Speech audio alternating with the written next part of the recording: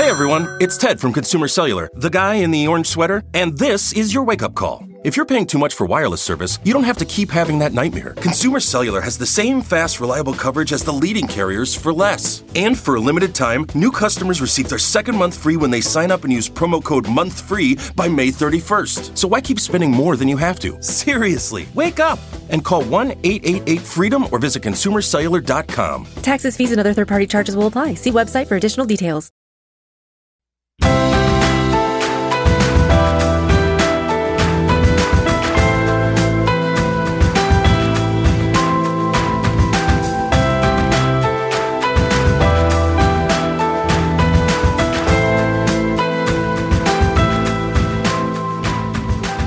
Hey friends, and welcome to the Happy Hour Jamie Ivy podcast. I'm your host, Jamie, and I'm so excited you're here.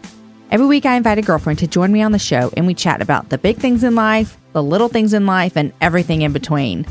Before we get to our guest today, I want to thank one of our partners for today's show, and that is EM Jewelry Design. After graduating with a BFA in Jewelry Design and Metalsmithing from Texas Tech University, Ellen Moat found a job working for a jewelry designer in Portland, Oregon.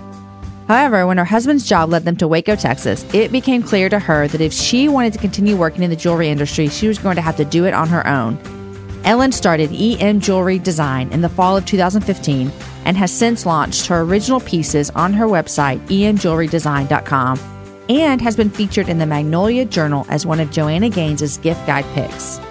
Ellen's heart behind her work is to encourage, inspire, and empower women to pursue their own God-given passions. Right now, Ellen has a deal for all of our Happy Hour listeners. You can save 10% on your next purchase with the code Happy Hour. Guys, you're listening to episode number 130, and today my guest is Joy Eggerichs. Joy was such a fun guest. We talk about why some of us need to take an improv class. Never even thought about that, but I'm going to add it to my bucket list maybe. She told some funny, crazy stories from her wedding. Literally, if you're getting married, you're going to want to take on some of her things that she did. Why she wanted to start a speaking agency, plus what she used to fear while she was on swim team. I even asked her my most favorite question to ask around the dinner table with new friends, and it was quite hilarious to see her process and how she got to her answer. If you want to send us a message about anything while you're listening, we'd love to hear from you. I am at Jamie_Ivy on Twitter, and Joy is at Joy Eggerichs. Guys, also, if you've been listening to the show for a while, but you have never subscribed, subscribing to the show in iTunes or wherever you get your podcast is a great way to make sure that every week when we release a new show, it always comes to you however you listen to your show. It's super easy. Go to jamieivy.com/iTunes. Just hit subscribe, and every week the show comes into your little podcast player, however you listen. Guys, yesterday I turned in my book. I cannot even believe it. I turned in the very first manuscript, and lots more will happen before it ever hits a shelf. I'd love to tell you all about that process because it is a process. But today, I'm doing all the things I've been putting off for months. I'm having lunch with friends. I'm getting my car washed. I'm going to a bookstore, and I'm going to peruse around as long as I want until a book jumps out at me. And then I'm going to go home. I'm going to read a little and nap a little, and I'm not going to do 1 ounce of work today. That is my March 1st. But hold on, March 2nd brings back new work. So there's that. Guys, thanks for cheering me on in that journey. And here is my conversation with Joy.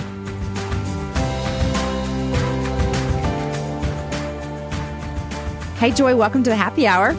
Oh, thank you for having me. It's so fun to have you on the show because you've never been a guest and you've been on my list for a long time. And one of your closest friends, Liz, was on a while ago. So I feel like you have to show up. You. Yeah, she nudged it forever ago. She was number 75.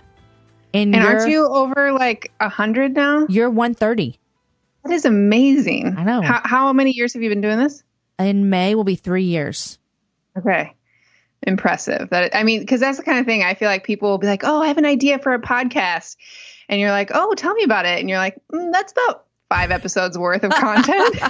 Keep going. Yeah, I know. And when I started it, which I know that you're a dreamer and start things and love to see vision. When I started it, I can honestly say it was just this hobby thing for me. Oh, that'll be fun. And I put a show out maybe on a Tuesday and then maybe next Thursday. It was just a hobby. Yeah. And then when I decided okay, I think I'm going to do this for a job, then, I tell people, they're like, oh, I think I want to do a show. I'm like, well, if you want it to be a job, doesn't matter what's going on. You have to put a show out every week. So Yeah. Buckle up. So at first you were not consistent in your release dates. It was just kind of like whenever it happened. Yeah. Okay. And I think I wanted to be consistent, but if I was supposed to have a show out the next day, and I did everything on my own at that time, like everything, edit everything. Yeah. And if there's supposed to be a show out, but my husband Aaron was like, hey, you want to watch TV tonight? I'm like, yeah, of course. I'd rather do that than work on this. So this can wait. So it was so inconsistent. Did you teach yourself all the like technology and how to, do a podcast, or did you have someone come in and help you? I taught myself everything. Do you like doing that? Like, are you kind of like a figure outer? Well, I don't know. This is probably the first big thing I've ever done like that. And so I did all the editing in GarageBand, which I hated that part of the show. That's why I put it off. I think that's why it was so inconsistent, because to sit down and edit something for an hour, I hated it. And I wasn't that good at it. Sometimes my husband would listen. He used to listen a lot more than he does now. And he would point out, like, because he's a music guy, like he has an ear for that. And he'd be like, I think you could have edited this better. And I really was like, I don't care. Like, I don't care, which is bad. You're like, I want to have the conversations. Exactly. I don't want to do the editing. Yes. But no, I did it all. That's amazing. I know. Which people are like, hey, I want to do a show. I want to hire people out. I'm like, okay, it takes money. And I think people should learn how to do it at first. Yeah. Yeah. I think it gives you an appreciation and an understanding for the behind the scenes. It does. So and you can learn, like me, that you really don't know how to do it. Right. And that you don't like doing it either. Like that was the first thing I knew I wanted to outsource. And so it's been great. Well, congratulations on how far you've come. Well, thank you. Thank you. Okay. Forgive me for not knowing this. Are you still doing stuff with Relevant podcasts? No, I wrapped that up kind of in the fall. So, but now I'm full time doing Punchline Speakers, which is my new speaking agency. And my husband and I are moving to France. And so there's a few things kind of going on in the mix that I just need to devote my focus to. So many things. So many things. Okay. So I listen to Relevant in like stretches, if that makes sense. Yeah. So when I go on a road trip, I literally will listen to like 5 of them. And I love to listen to it with my husband because we die laughing because they're so hilarious, Joy. I mean, so hilarious. Did you have so much fun working with those guys? Yes, it was really fun. I mean, I think that's one of the reasons, actually, when I used to do Love and Respect Now, which was 18 to 35-year-old kind of relationship thing, I was I wanted to do a podcast. So I had recorded like 10 different interviews and it was like the technology piece. And I was like, I don't know what I'm doing. Mm-hmm. And someone connected me with Cameron, who started Relevant. And he was like, you know what, if you don't like the technology piece and you don't, it's kind of de-energizing to you, why don't you come on and work with us? And what I loved about it, I really love interviewing like you do. Mm-hmm. But what I loved about that collaboration was that it really played to, I've taken improv classes here in Portland and I love improv. And I think collaborative comedy is just my favorite. So it was really fun working with those guys because they're hilarious and just getting to kind of like play off of it. Setting Jesse up for a story is my favorite thing to do. It's like just pitching him a softball and then just know he's about to knock it out of the park. Exactly. I can start something with like, Jesse, I picture you, and then like wherever that goes, it's going to be beautiful. I knew that you had told me that you liked improv, and I never thought about it with that podcast, but that's exactly what it is. It's like getting a bunch of people in a room, give them a microphone, and then just let them crack each other up. Yeah. And then we get to listen. I remember probably about a year ago, one of the guys from Relevant sent me a message on Twitter telling me that like I was doing a good job with my podcast. And it was one of the biggest compliments I ever got in my entire life. I was like, oh my gosh, thank you so much. That was so nice. I love it. I have so much respect for those guys over there. Fun stuff. Okay. Improv. I've never, ever met anyone in my life that loves, I take that back. I do know a friend who loves it and does it. Where did this come from in your life? I think I had several friends tell me I should take some classes, just some introductory classes, which I would now recommend to everybody. And when people are like, oh, no, I'm not funny, or I don't, it's not even about being funny. Like I did it because I was public speaking and I did a lot of Q&A at the end of a talk that I would give. And I wanted just to be quicker on my feet and just feel a freedom to not know what was coming next. So I took an introductory class, and introductory improv classes are tons of people who are like, I made a New Year's resolution to do something and it's so outside of the box for me. And they're like dying on the inside. Yes. Yeah. So it's not until you get to the more advanced classes where it's people who want to be actors or, pursue something in that comedic role. But the foundations of improv were so life-changing for me that then I got addicted to it, and I've taken for several years, and I'm actually looking for improv classes when we're moving to Paris, and so I want to take it there. Wow, I never even thought that it would be beneficial to someone like me who does just what you said, speaks and does Q&A and stuff, but I don't want to be a stand-up comedian.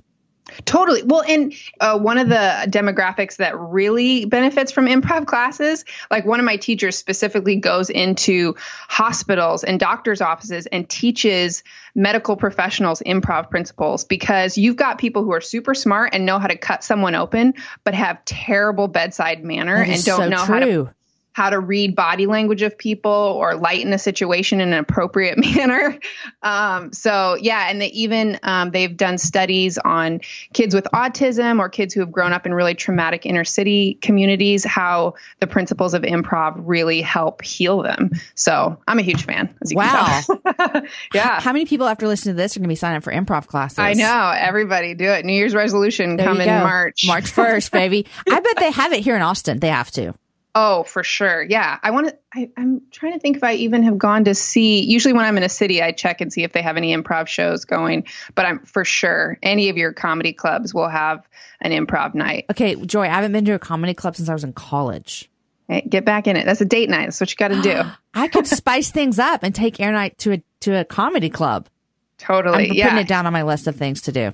Now, you have to brace yourself, because one of the things, especially if you're seeing an improv troupe that maybe is like first year students performing, until improvisers get, like, improvising can be so terrifying to watch, because you literally don't know. It's totally made up.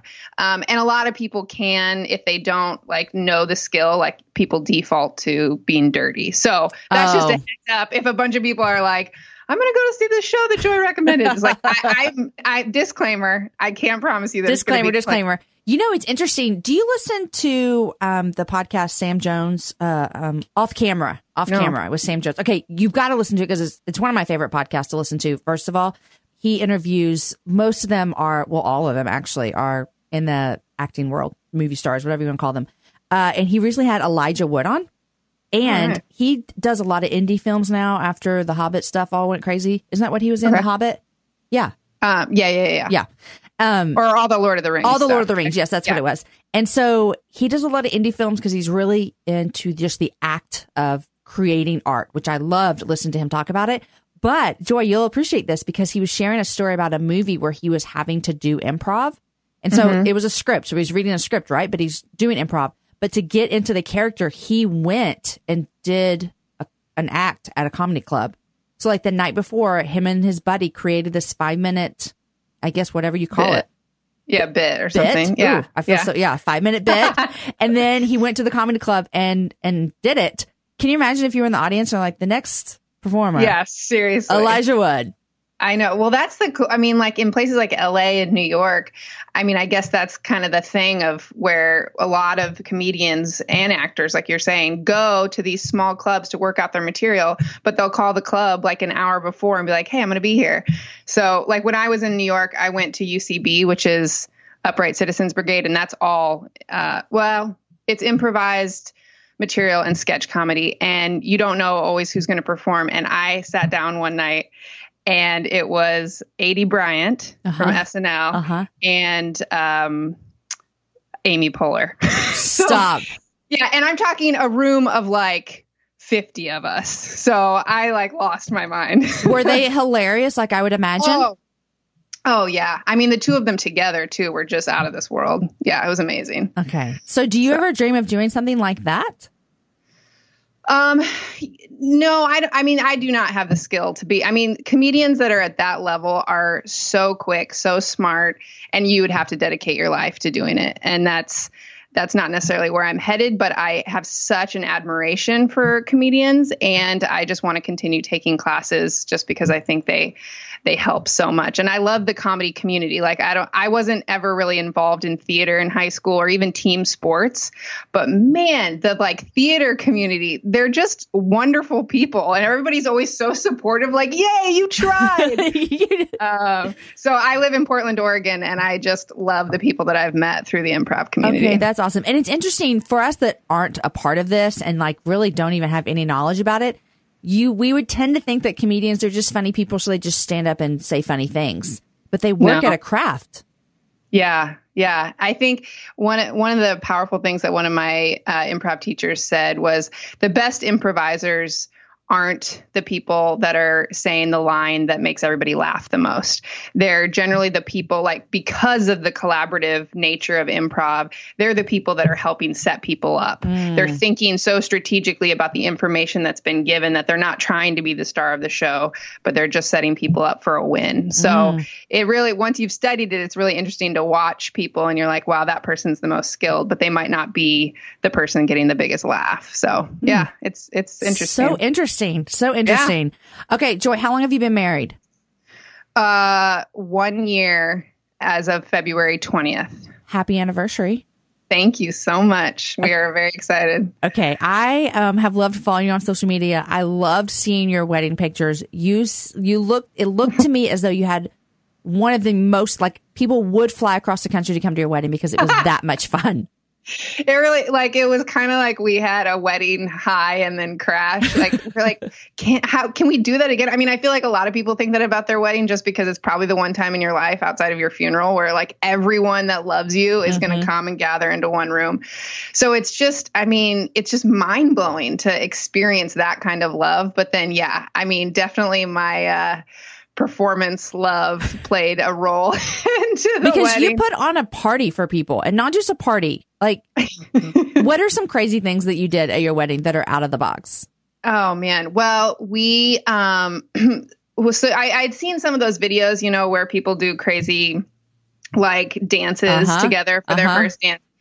Well, we didn't have time to choreograph something necessarily, but one of the things that we get is that my husband, when he doesn't have a beard, his bizarro person is who's the guy from Dirty Dancing?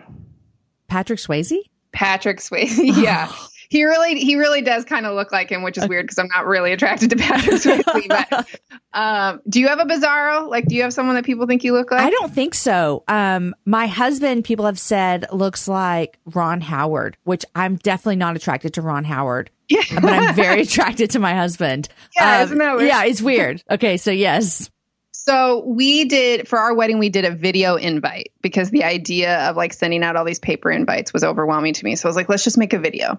And in that, at the very end, we did this thing where we reenacted the Dirty Dancing lift, you know, where Patrick Swayze. Time of My Life. Yeah. Yes.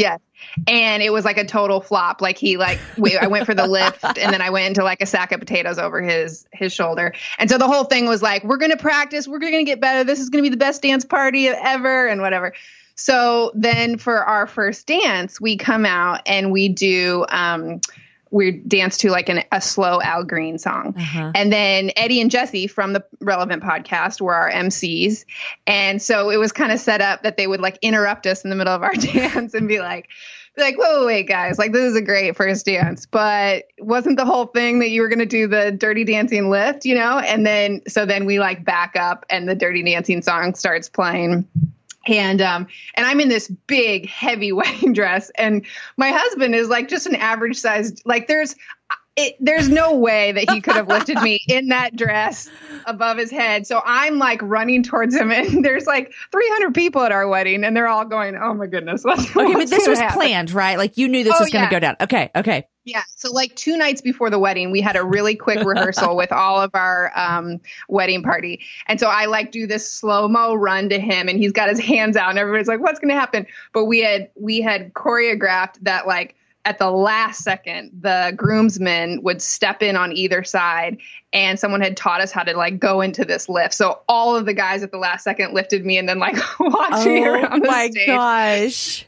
In effect, we did the lift. You did it. Is this on video somewhere that we can all see this? Yeah, actually, we had a friend that was filming our wedding, and he's just taken a little while to edit the video, but it should be coming soon. So well, we're all going to be anxiously awaiting, just so you know.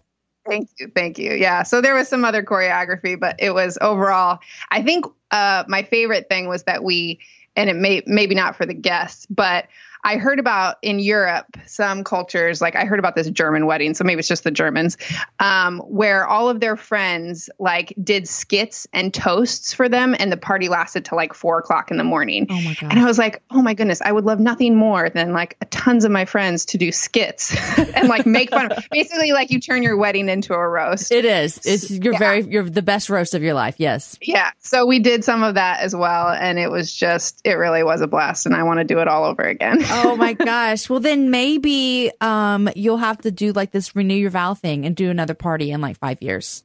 I know. We really would love to do that. So. Oh my gosh. The video invite. That is so brilliant. You know how much money you saved, Joy?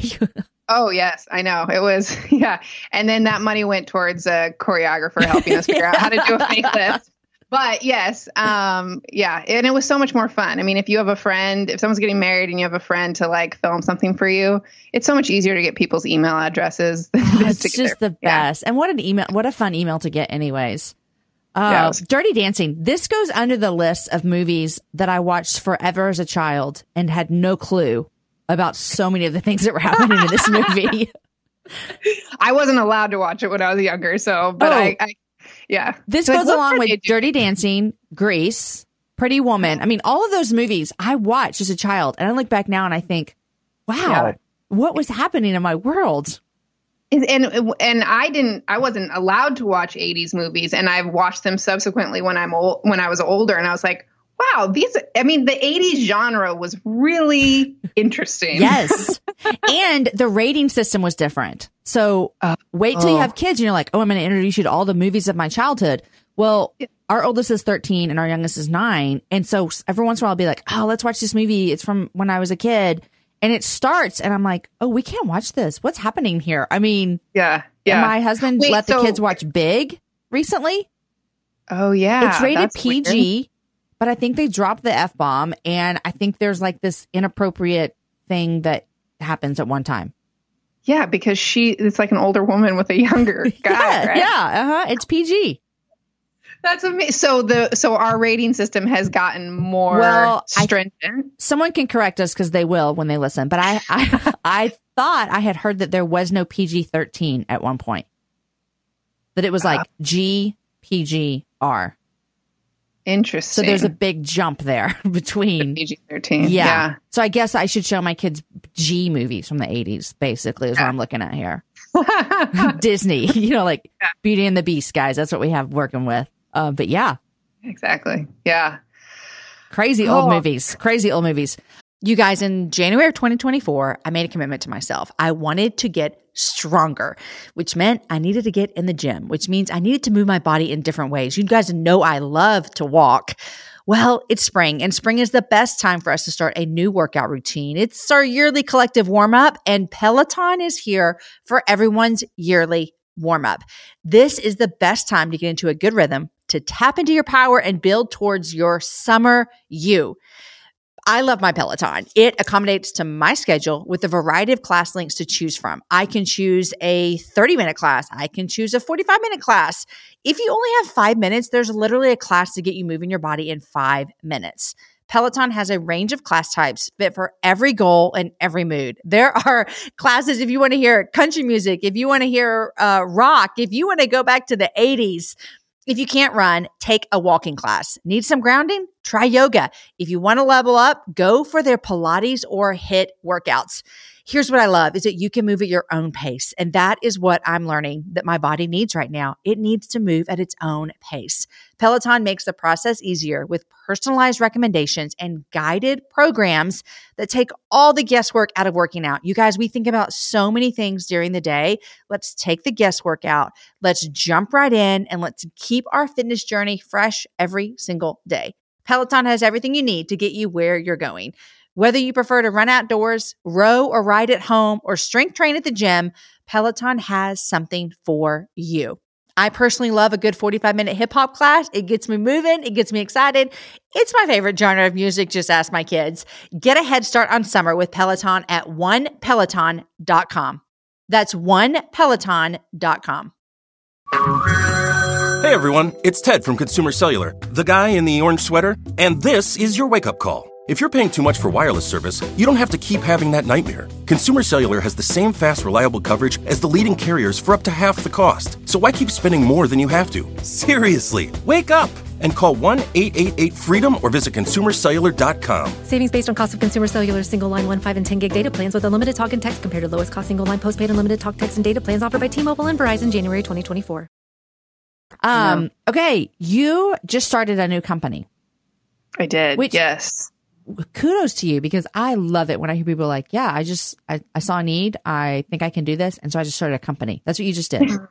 Yes. Now, we all know this didn't just happen overnight, but. And now I'm going, what did I just do? But why did you want to start a speaking representation company? Is that what you call yourself? Yeah, a speaking agency. Yeah, that's the word I'm looking for.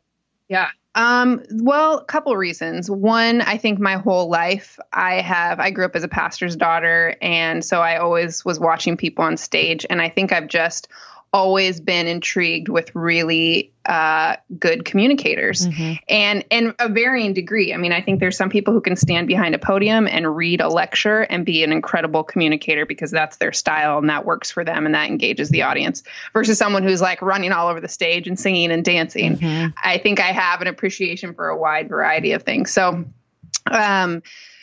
I've always loved it. And then I've been a public speaker myself. And so I've seen kind of the behind the scenes and how much prep it takes to get ready for a talk, as I'm sure you know. And then the last couple of years, I have represented my father and booked all of his speaking engagements, as well as I've been his literary agent. So I found that I really like contracts and I like being the middle person. I've also run events. So I'm like, okay, I know the event side of things. I know the contract side of things, and I know the speaking side of things. And so out of that, like several friends who knew I was representing my father asked if I would represent them. And I kept saying, well, I would just have to start a whole agency. And no, I'd have to start a whole agency. Then finally I was like, I'm a 34-year-old woman and I have experience. I can start a whole agency. Yeah. Yeah. And I've brought on some other people who are incredible and have strengths in areas that I don't have strengths. And I'm really excited. We just launched a couple weeks ago. And so I'm really excited about hopefully being really customer service oriented for both the speaker and the host and making everybody happy. Customer service oriented. I love that. And I think it's cool that you have been on all sides, because I feel like sometimes when stuff gets lost in the middle is when someone doesn't understand what it's like to be the other person. Exactly. Yeah. I always want to have whenever I go speak at different places, I always want to create this document, but I never will. I'll just email it to you, but you already know this, of the awesome things that people do and then the terrible things that people do. Yes. But can you tell me a few? No one's trying to be mean. Like nobody. You know what I mean? No. But it's like when people, this sounds so dumb and it sounds like I think I'm something special. But when you come into a place and you don't know anybody there and you're backstage and you're waiting to go on to speak, and there's a thin line. This is what's so hard, because there's a thin line between like overbearing and then not making them feel alone. You know what I mean? Exactly. Yeah. So I don't like sitting back there in a room where the other people are around me and no one even acts like I'm sitting there. Yeah. But I also don't want someone beside me the whole time wanting to ask about my life. Does that make sense? Totally. And that's where I think part of, the contract/rider that we do is customized for each speaker, because there's some speakers who literally they're like, I have to get in my zone. I have to like be totally alone. So the events that you're at where you're totally alone is probably based off of their experience of going so-and-so that wanted to be alone. Yeah. Wanted to be alone. And then for someone who's sitting there, asking your life story, they're just a big fan of you and they have no social boundaries. So it is one of those things where it is a fine line, and it's so different for each speaker. And, but that's what we're hoping to help set up both parties for success. Man. And it is whenever I travel and, people have to realize that when someone's coming to your event or coming to your church or whatever, they more than likely left their home. That's for sure, obviously. But a lot of them left their families, and so whenever people are super appreciative of that, it makes me feel like, man, I love what I do anyways. Like I love telling people about Jesus. I love speaking about his truths, but I really also love that it's recognized that it is a cost for me, Totally. To leave my people. I have to leave my people to come to you. And I love it. I love my job. But I like it when it's acknowledged, if that makes sense. Does that make me selfish? No, not at all. We have like a pretty detailed speaker questionnaire, which some of our speakers love and others don't. But one of the questions is, if it was up to you, how many nights a month would you be on the road speaking? And then the follow-up question is, does this align with your family? Because we do really want to be protective of people. Like we want to get an idea, are they just speaking because it helps their book or something like that? Or are they speaking because they love to speak and they would want to be on the road every single night, but they're also respectful and realistic about their family. And so therefore they can only travel twice a month or something like that. Yeah. Then we will be the gatekeepers for them in that. And then along the ministry lines, as I'm sure you've experienced it is this thing where I'm trying to help some of the hosts understand the value of someone's time and that it is taking them away from their family, because it's this hard line with ministry where people think that you should just do ministry missionally and for free. And so I try to be gracious in that, having worked in ministry and having been a speaker, like going, hey, we totally want to respect that you have a limited budget here. But let me just tell you on this end, this is the kind of prep that goes into a talk, and this is how much time they'll be away from their family. And this is why we put that value on what they take away from their family and their office job. Yeah. They have an office job that's taking them away from a project. And so I love being able to help a host that may not understand that. But you're right. When a host does understand that and even acknowledges it, it just... I'm sure it just fills you up. It does. And it's like, and it makes me think like I love doing this because I love the way that they understand it. Okay. So more than likely someone's listening and they're like, oh, I want her to represent me. What do you guys take? How do you guys take on they're not your clients. They would be your people. What would you call them? Your speakers. Yeah. So there are a community of communicators. I love it. You're communicators. Like and so we launched with about 20 speakers.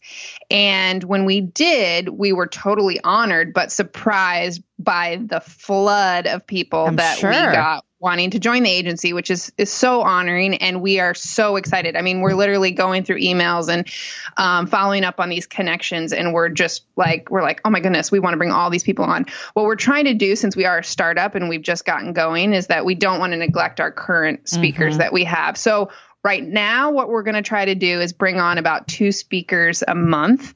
And we're just in the vetting process, if you will. So when someone contacts us through our website, punchlinespeakers.com, there's a contact page. And a lot of people are contacting us through there of saying, hey, I'm interested. Are you bringing people on? The answer is yes. This is what we follow up with. So if you want to jump one step. So yes, we are. Send us clips of you speaking that would best represent yourself and what you're wanting to pursue more, and anything else that would be helpful in us getting to know you as a speaker. And so then we work as a team to kind of go, okay, what's the direction we're heading and who might we want to bring on? So yes. Long story short, yes. Send your stuff in. Good. Because I know people are listening, and a lot of communicators listen and they're like, I desire to do that more. And so now they have a place to send it. And one of the things that we're doing in the interim that we hope will help is for people who maybe we can't bring you on tomorrow, even though we wish we could just do that. We have services. So between the three of us agents, we've all been in the conference world for several years. And so we have services like if maybe you're someone who's saying, I want to be a speaker. I think I have this thing inside of me and I want to learn how to present it on stage better. We can help you with that. Or even if you're going, I don't need to be on stage, but I have a presentation at my office that I have to give. Or we have one agent who helps with content and book launches and someone who's done podcasting and can help with that. So there are extra things, even if you're not necessarily interested or ready for a speaking agency. Oh, that's great. Yeah. Good stuff to know. So this will work well for your job because you can do it anywhere. You're leaving the country. Yes, I know. People are like, wait. So your office is in Paris? Right. Which, tell me this. This is something you really had to think about. I'm sure you have. So when will you be working? Because, I mean, I guess email translates whenever, obviously. Yeah. What is that going to look like for you? Yeah. So I have office hours and I think it's actually going to really, because I definitely got some professional career assessment and guidance and coaching, and the feedback that I got was like, yes, you can make this work. What I found with the bookings that I've done for my dad the last couple of years is 95% of it is done through email.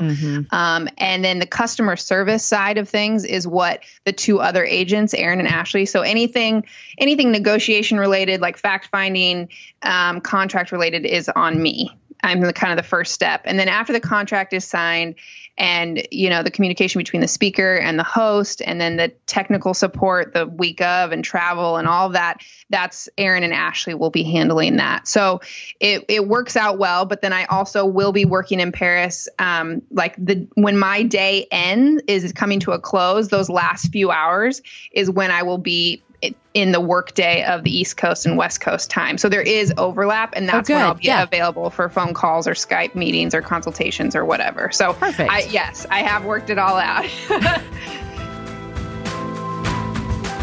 Hey guys, before we get back to finishing my talk with Joy, which I know that you're loving as much as I did, I want to thank another one of our partners for this show, and that is Prep Dish. Prep Dish is out to make our lives easier by creating a great meal plan for us to save time and spend less and spend more time with our families every week. And so the way Prep Dish works is that when you join Prep Dish, every week you are emailed a menu and a grocery list and directions for prepping your meals.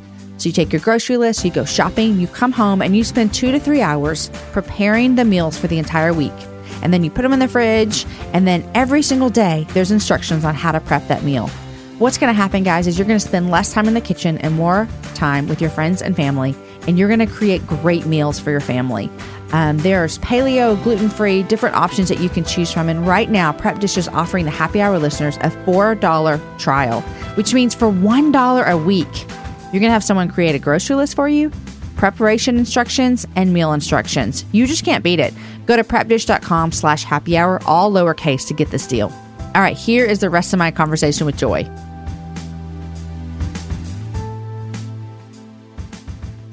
Okay, Paris. I've never been, but I hear it's lovely, and you are about to live there. What is taking you guys to Paris? So when I was dating my husband, he works for a renewable energy kind of investment type company. And I found out that it was a company that's owned by a French company. And I said, I will marry you if you get us to Paris someday. So that's why we're married. There you go. Yes. Yeah. His job. There was an opening in the company that owned his company. And so we are moving there for 2 to 3 years. And I'm so excited. You really should go. It's not, when I first visited Paris, I was like, okay, this is going to be overrated. The Eiffel Tower. Yeah. Croissants. Nope. It's not. It's everything it is. Everything that people say it is and more, right? Yeah.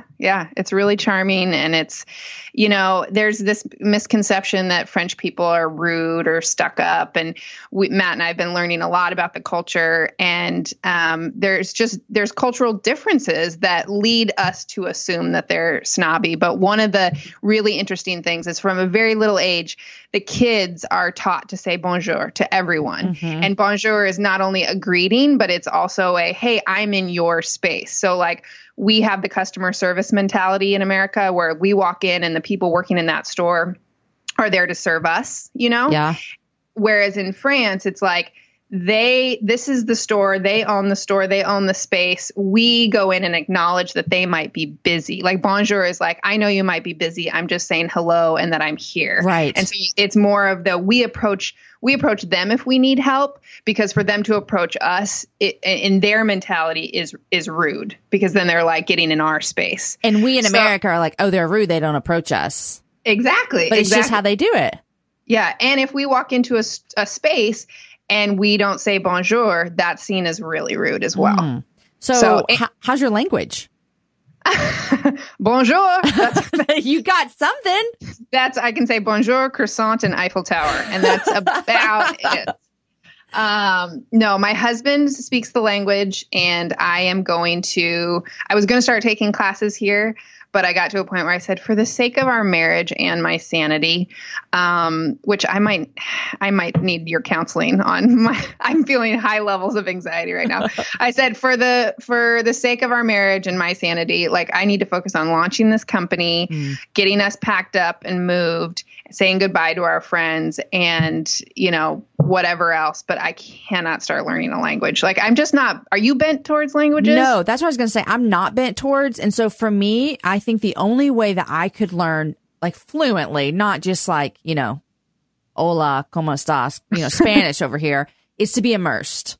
And so you're about to do that. And so I would think that it's going to come more naturally and be almost a higher need as well. Like, honestly, if you had a class today, but you had so much to do, you don't need that language today. Yeah. Yeah, exactly. So, yeah. Exactly. I think you're doing the right thing. Yeah. We went over in November just to visit and look at neighborhoods that we wanted to live in. And Matt actually had to work that week. And so I worked in the morning, and then the afternoons I went and explored all the different neighborhoods. And I took the metro, which is like their subway system. And I was in the metro, and then it came to a stop. And they were like saying all these things, and people were kind of like looking around, and some people were getting off. And I just felt I was like, I have no idea what's going on. Like, so I just am sitting there, and finally more and more people got off, and this like security person come on and just looked at me. I was like, blah, blah, blah, blah, blah.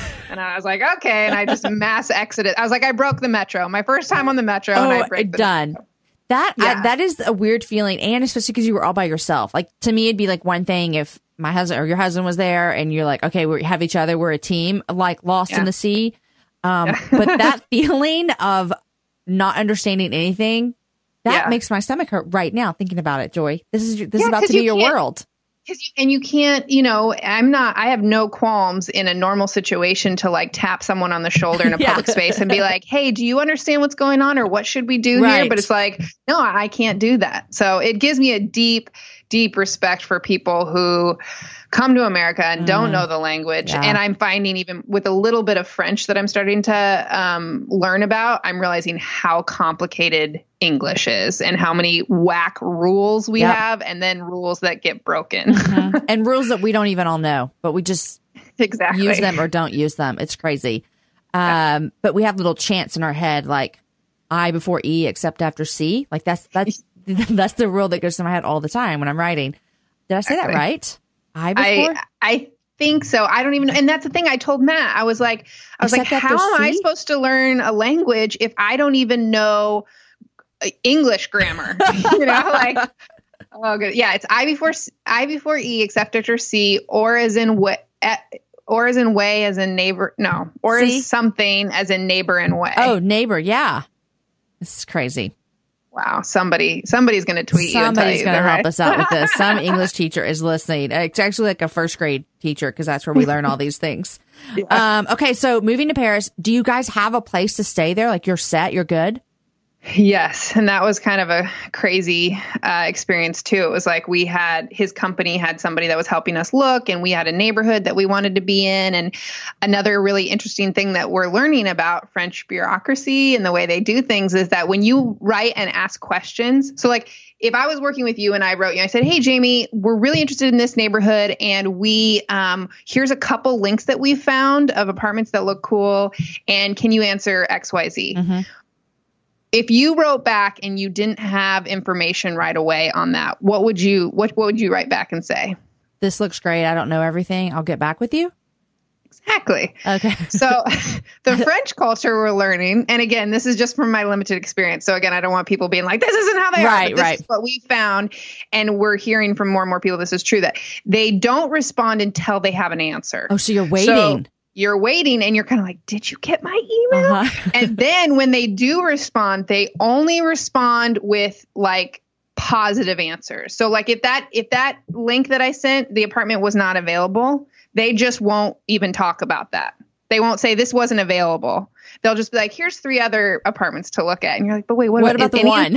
Yeah, they don't give you information if they don't think that it's necessary in moving forward. So that's just been a really like interesting thing to learn because it's almost effective. Like I think about how many emails we have going back and forth in America. Whereas like if everybody had the mindset of like, we're not going to write just a simple thank you email, because that just adds another email of like, thanks on it, or I'll get back to you. Like all those extra, just like little tidbits of like, I'll let you know when I find out.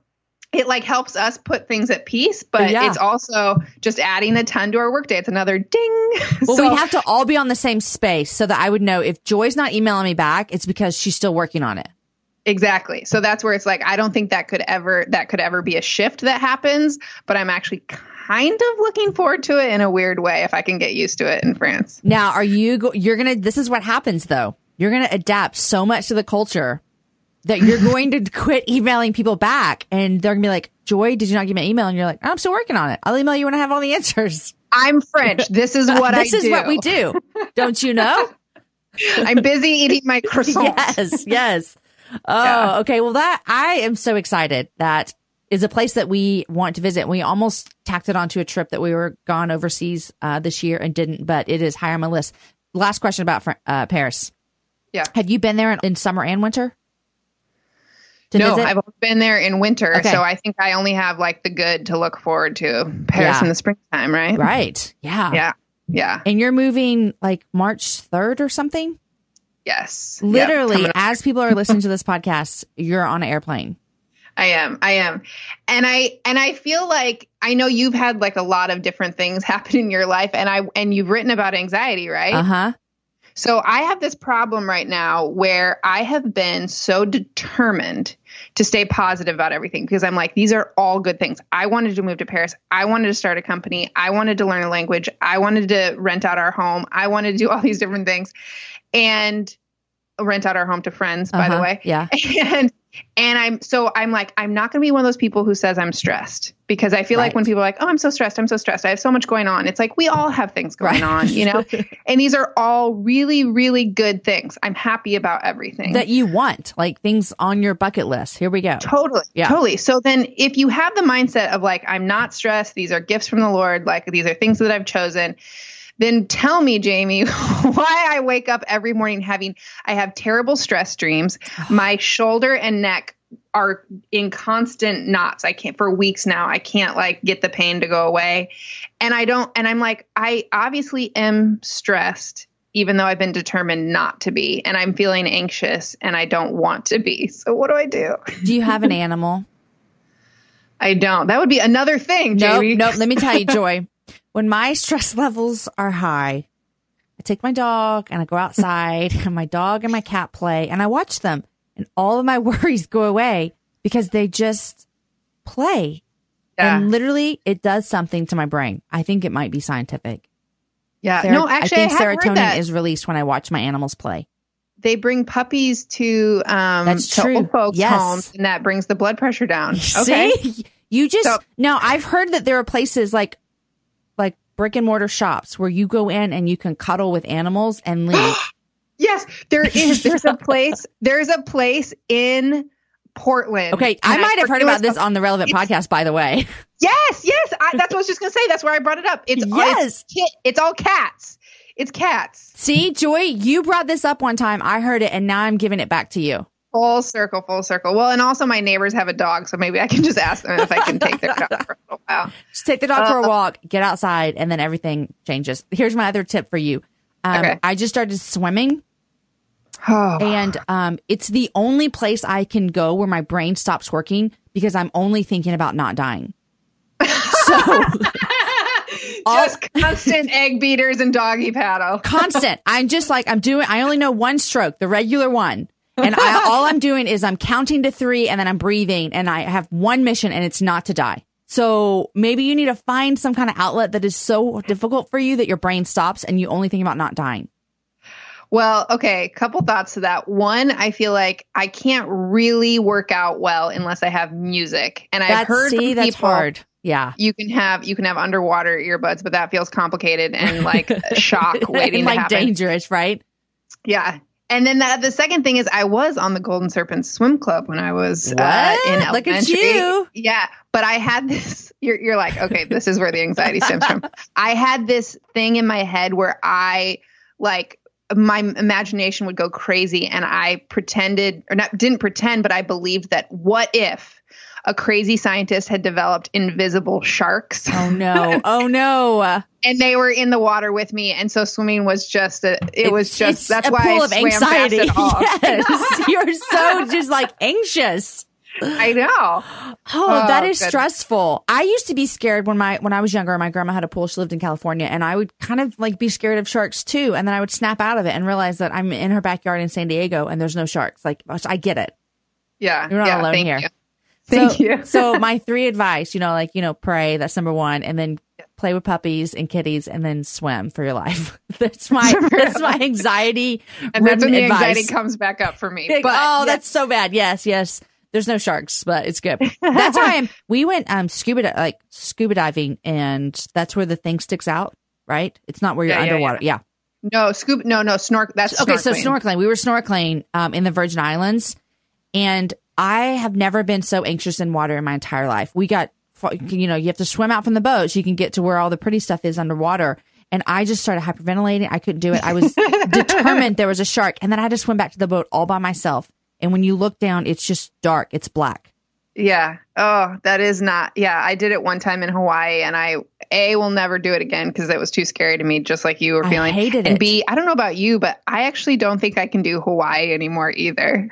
I've never been, but it's the farthest. And again, someone might correct us if we're wrong, but I believe it's the farthest, land mass away from other land. It's stressful. What are you going to do if tragedy hits? I mean, exactly. Right. I was there for a few days, and I said to one of my friends, we were laying in the hammock, which what can you do that's more relaxing than that? And I was like, it was like day 3, and I was like, man, I don't feel relaxed here. And she was like, oh, you probably have island fever. And I was like, this is several years ago. I was like, what's island fever? And then she explained it to me, which you know what that is, right? It's just this like fear of not being able to get off the island. And I was like, that's exactly what I'm feeling. And it just feels like everything's closing in on you. So as I'm saying all this, maybe I'm just an anxious person. See, maybe you have what my husband says I have, and he calls it, I got to write it down so I can say it right.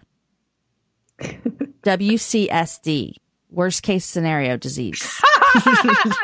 He has diagnosed me with WCSD. It's highly common and very undiagnosed. So, well, tell your husband I might have that too, but maybe it's just that you and I are prepared. That's exactly. I always say, hey, safety is no accident. I need to know what's happening around me. So I am always prepared for the worst. I'm prepared in a movie theater in case someone comes in acting crazy. I know where I'm going to go. Exactly. And he says it's dumb. Do you know that I do that same thing in church on Sundays? I always want to sit on the aisle as if I'm going to protect everyone in the church should something happen. And same thing with airplanes. Do you ever sit in an airplane and think, what do I have around me that I could use to defend if something happened? I haven't thought on an airplane, but I will from now on. But I'm with you with the church thing. We have a police officer at the front of our church. And if he acts weird in one way, I know we're all going down. Literally, one time he was talking into his little ear thing, and I thought, this is it. We're done. And then I asked him later, I was like, hey, Officer Barnes, was everything okay? And he's like, yeah, I was just telling him there were some seats up front here if anyone needed them. And I was like, I literally was dead in my brain already. And my husband on stage too. Like, I just knew I was going to watch the whole thing go down. And he was just like telling them there are seats up front if anyone needs them. I love it. So, okay, I'm glad we...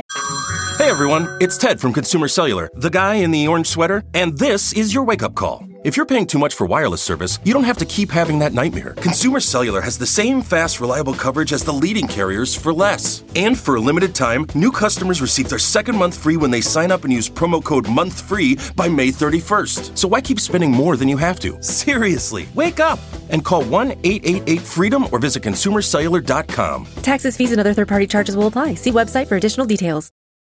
That uncommon. Okay, let's get to what you love in these days. What are 3 things you're loving these days, Joy? Besides croissants and Eiffel Towers. Or just one Eiffel Tower, but... 3 things I'm loving. I am loving being a plant mother. Matt and I hope to have children at some point, but I always thought that I couldn't keep plants alive. And as I'm literally sitting here in a room surrounded by plants, and in our bedroom, it's getting a little out of control. I have all these plants that I've made from, like, have you ever done a plant start? No, you're a starter. I can tell. Look at you.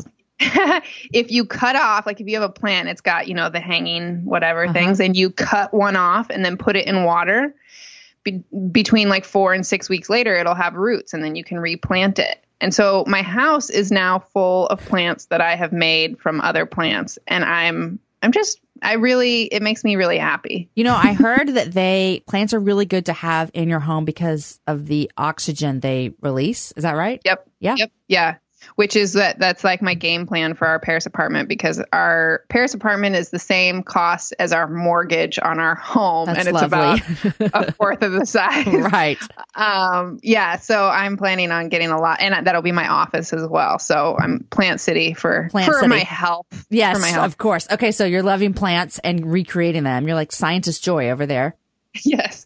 What else am I loving? I really do love being married. And I feel like I was single for, until I was 30, almost 34. And I loved my single life too. But I really, really love being married. It's just so nice to have like a buddy there all the time. Yeah. And that was I was kind of wishy-washy when I was dating my husband, of like, is this right? Is this not, because that's just the way my brain works. But I remember one time my mom saying like, do you ever get sick of being around him or not want to be around him? And I was like, no, I don't. Yeah. So maybe we're still in the honeymoon stage, and we definitely fight. Don't get me wrong. Right. But we just fought, we actually fought really late on February 13th. So it like turned to Valentine's Day, and we were like, great first married Valentine's Day. That's always the best when it goes over to the next day, through the night. Yeah. I love marriage is one of my, I always say it's one of God's greatest things that he gave me as well, because I just love having that buddy. And Aaron's always like, would you love being married to anyone or is it me? And I was like, well, it's you a lot, but I also do really value the partner, someone's always with you. So it's fun. Okay. Yeah. What else? Which I always kind of operated that way anyways. Like I have great friends, but I always kind of loved having one buddy, one best friend, because I don't love getting together with friends where we have to do this whole big long catch up thing. Yeah. I love someone that I can kind of be with on the day in and day out so that we can just exist or create or dream together and not have to be like, yeah, and then last week I did, so yeah, that's why I love being married. Last thing that I love, I feel like it's got to be a good one. I really love, I love decorating homes. I didn't realize that I would like that so much. And so this last year, as we decorated our house, I loved, and when I say decorate, it's not about just buying things. I'm very thrifty. The women at Tuesday morning. Do you guys have Tuesday morning? I know what it is. Yes. Oh yeah. They know me. Yes. And so now it's I've had so much fun making our house into a home and making it cozy. And now I'm like, I get to do it again. You get to do it all over again in a much smaller space with baby plants. Exactly. I love that. Okay. What are you reading these days? What are we reading? I'm reading Bringing Up Bebe. Have you heard of that book? No. It was quite popular, I think, for 4 years ago or something. And it's about an American woman who married a British guy, and then they lived in Paris, and talking about her observations of raising kids and how the French do it differently than Americans, and the pros and cons, but everything that she learned from French mothers. And Matt actually read it first, and he was like, "This is phenomenal. You have to read this." And so now I'm reading it. Is it phenomenal? Do you love it? Yes, she's a really funny, engaging writer, but she has incredible insights. My dad, because my dad has written a parenting book as well. And I think he even quoted her in his book because she's a journalist. So it's like, it's research based in the sense of like, she did her own research, but then she just really like talked to so many moms in France. And so it's like, it's research based in that like very practical way of like, I was sitting at a park. Yeah, right. Women, I noticed this. Yeah, so I really liked it. Oh, well, good. Or like it, yeah. I love that. I am hardly reading anything these days, but I always love hearing what other people are reading. And it suits you well. I should include People magazine as well. I got that subscription with like free. Did you ever get the like miles thing? Oh, no, but I used to get a subscription to People and loved it. It's such a guilty pleasure. So I'm so happy that I do have a book to say that's right by my bed. Right. But for the most part, People magazine is my go-to. Would you say People magazine is a pretty trusted resource for what's actually happening? Oh, no. Okay. No. I love looking at like the outfits, and I'm just intrigued by like they have a quote section, like what people are I like saying. that too. It's funny sometimes. Yeah, because that's gotta obviously be really said. Yeah. But I find humanity so intriguing, and I know that there's what I never believe is when they're like I just read an article about Prince Harry, and he's dating that Canadian actress from Suits. Yep. Yeah, and it's like a source close to Harry says she's really sweet and they're really happy. I'm like, that's a made up quote. Yeah, you meet a rando person like across the street that saw them walking, and yeah. Oh my gosh. Can you even imagine if that was your life and like they're writing about you and then they say a close source and you're like, that's so not true. First of all, none of my friends would say that and it's just false. I would hate to live that life. I'm just saying. Oh. Yeah. So you wouldn't want to be married to like if your husband was royalty? Actually, I would. I'll take it actually. Yeah. Because, oh, go ahead. Well, I asked this last night at dinner. We had people over for dinner. I always ask this question to get to know people. Okay. I'm going to ask you. Ready? Would you rather be rich or famous? Ooh. Infamous? Nope. Rich or famous? That's hard. And the thing is, there's no right or wrong answer. It's not like, oh, if you want to be rich, you're like love money and hate people. And if you want to be famous, you know what I mean? You don't care about anything. It's just, I think it's a brilliant question to just get to like, what is driving someone? And it's not necessarily money drives it, but usually people that choose money are like, I don't want anyone to know me, you know? Yes. And so for me, I always chose famous. But it's not because I want to be married to Prince Harry or on the cover of People. But I just like that feeling of being known. Does that make sense? Yeah. But it's not a bad thing. And being rich isn't. Yeah. So it's just interesting. What do you think you would say? That's what I'm trying to think, because I go through the pros and cons, because I feel like I've always said I enjoy making money, but I'm not driven by like I like to have it to, feel safe. Like I think all we do. But I've said being really massively rich feels like too much of a weight. Like it's a full-time job to be rich, because it's like people are hitting you up for money and you have to know what to do with it and you want to be wise with it. So on some level, it's like, oh, it'd be really fun. We could be generous and all that. And there would be no, quote unquote cares. But I feel like rich people have so many things to maintain because of their wealth. So then on that side, I'm like, oh, I want to be famous. But then it's like, okay, but what kind of famous and how invasive are people on your life? And do you ever get away? And, so I would think that you would pick famous though. Because you like extrovert, which doesn't actually equal that, but you seem as though someone who enjoys talking to people and being that doesn't even make sense either. What I'm saying, I don't know. What would you pick? Oh, I have to pick. Well, see, I'm quite a homebody. I really do love people. I'm intrigued by humanity, but I do spend quite a bit of time alone. Like even my husband last night was like, he's like, we've got to get out of the house. I'm like, I could stay here for days. Yeah. So oh man, maybe you can't pick. You have to choose. I have to choose. You have to choose right now. It doesn't mean anything. Just what are you thinking? Oh, I have never asked someone this question and it has been so hard for them. This is intriguing. Yeah. Because there's part of me, like, I think there's been seasons in my life where I'm like, oh man, to be the lead singer of a band would be so fun. But then I can literally go down the trail of like people saying that doesn't make you, like, I feel like both of those scenarios. They both have awful traits. They both have awful things attached to them. Yes, right? So I think my answer is, this is going to sound like really brown nosing, but like it depends on my character. And so then thinking through my character, I would say famous because I could still find ways with fame to make money. So you did it. You went all the way down and that's where you ended up. Yeah. What did you pick? Oh, you picked being famous. I've always picked famous. Because it's like deep in me to be known. Like, and that has led to a lot of like, we don't have time for this, but it's led to a lot of like awful sin patterns in my young life. You know, that desire to be known and to be loved.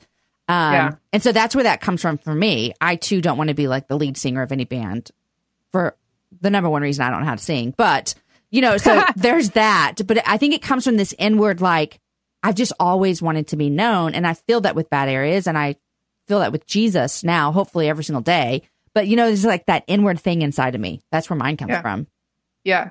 What do you find that most people say?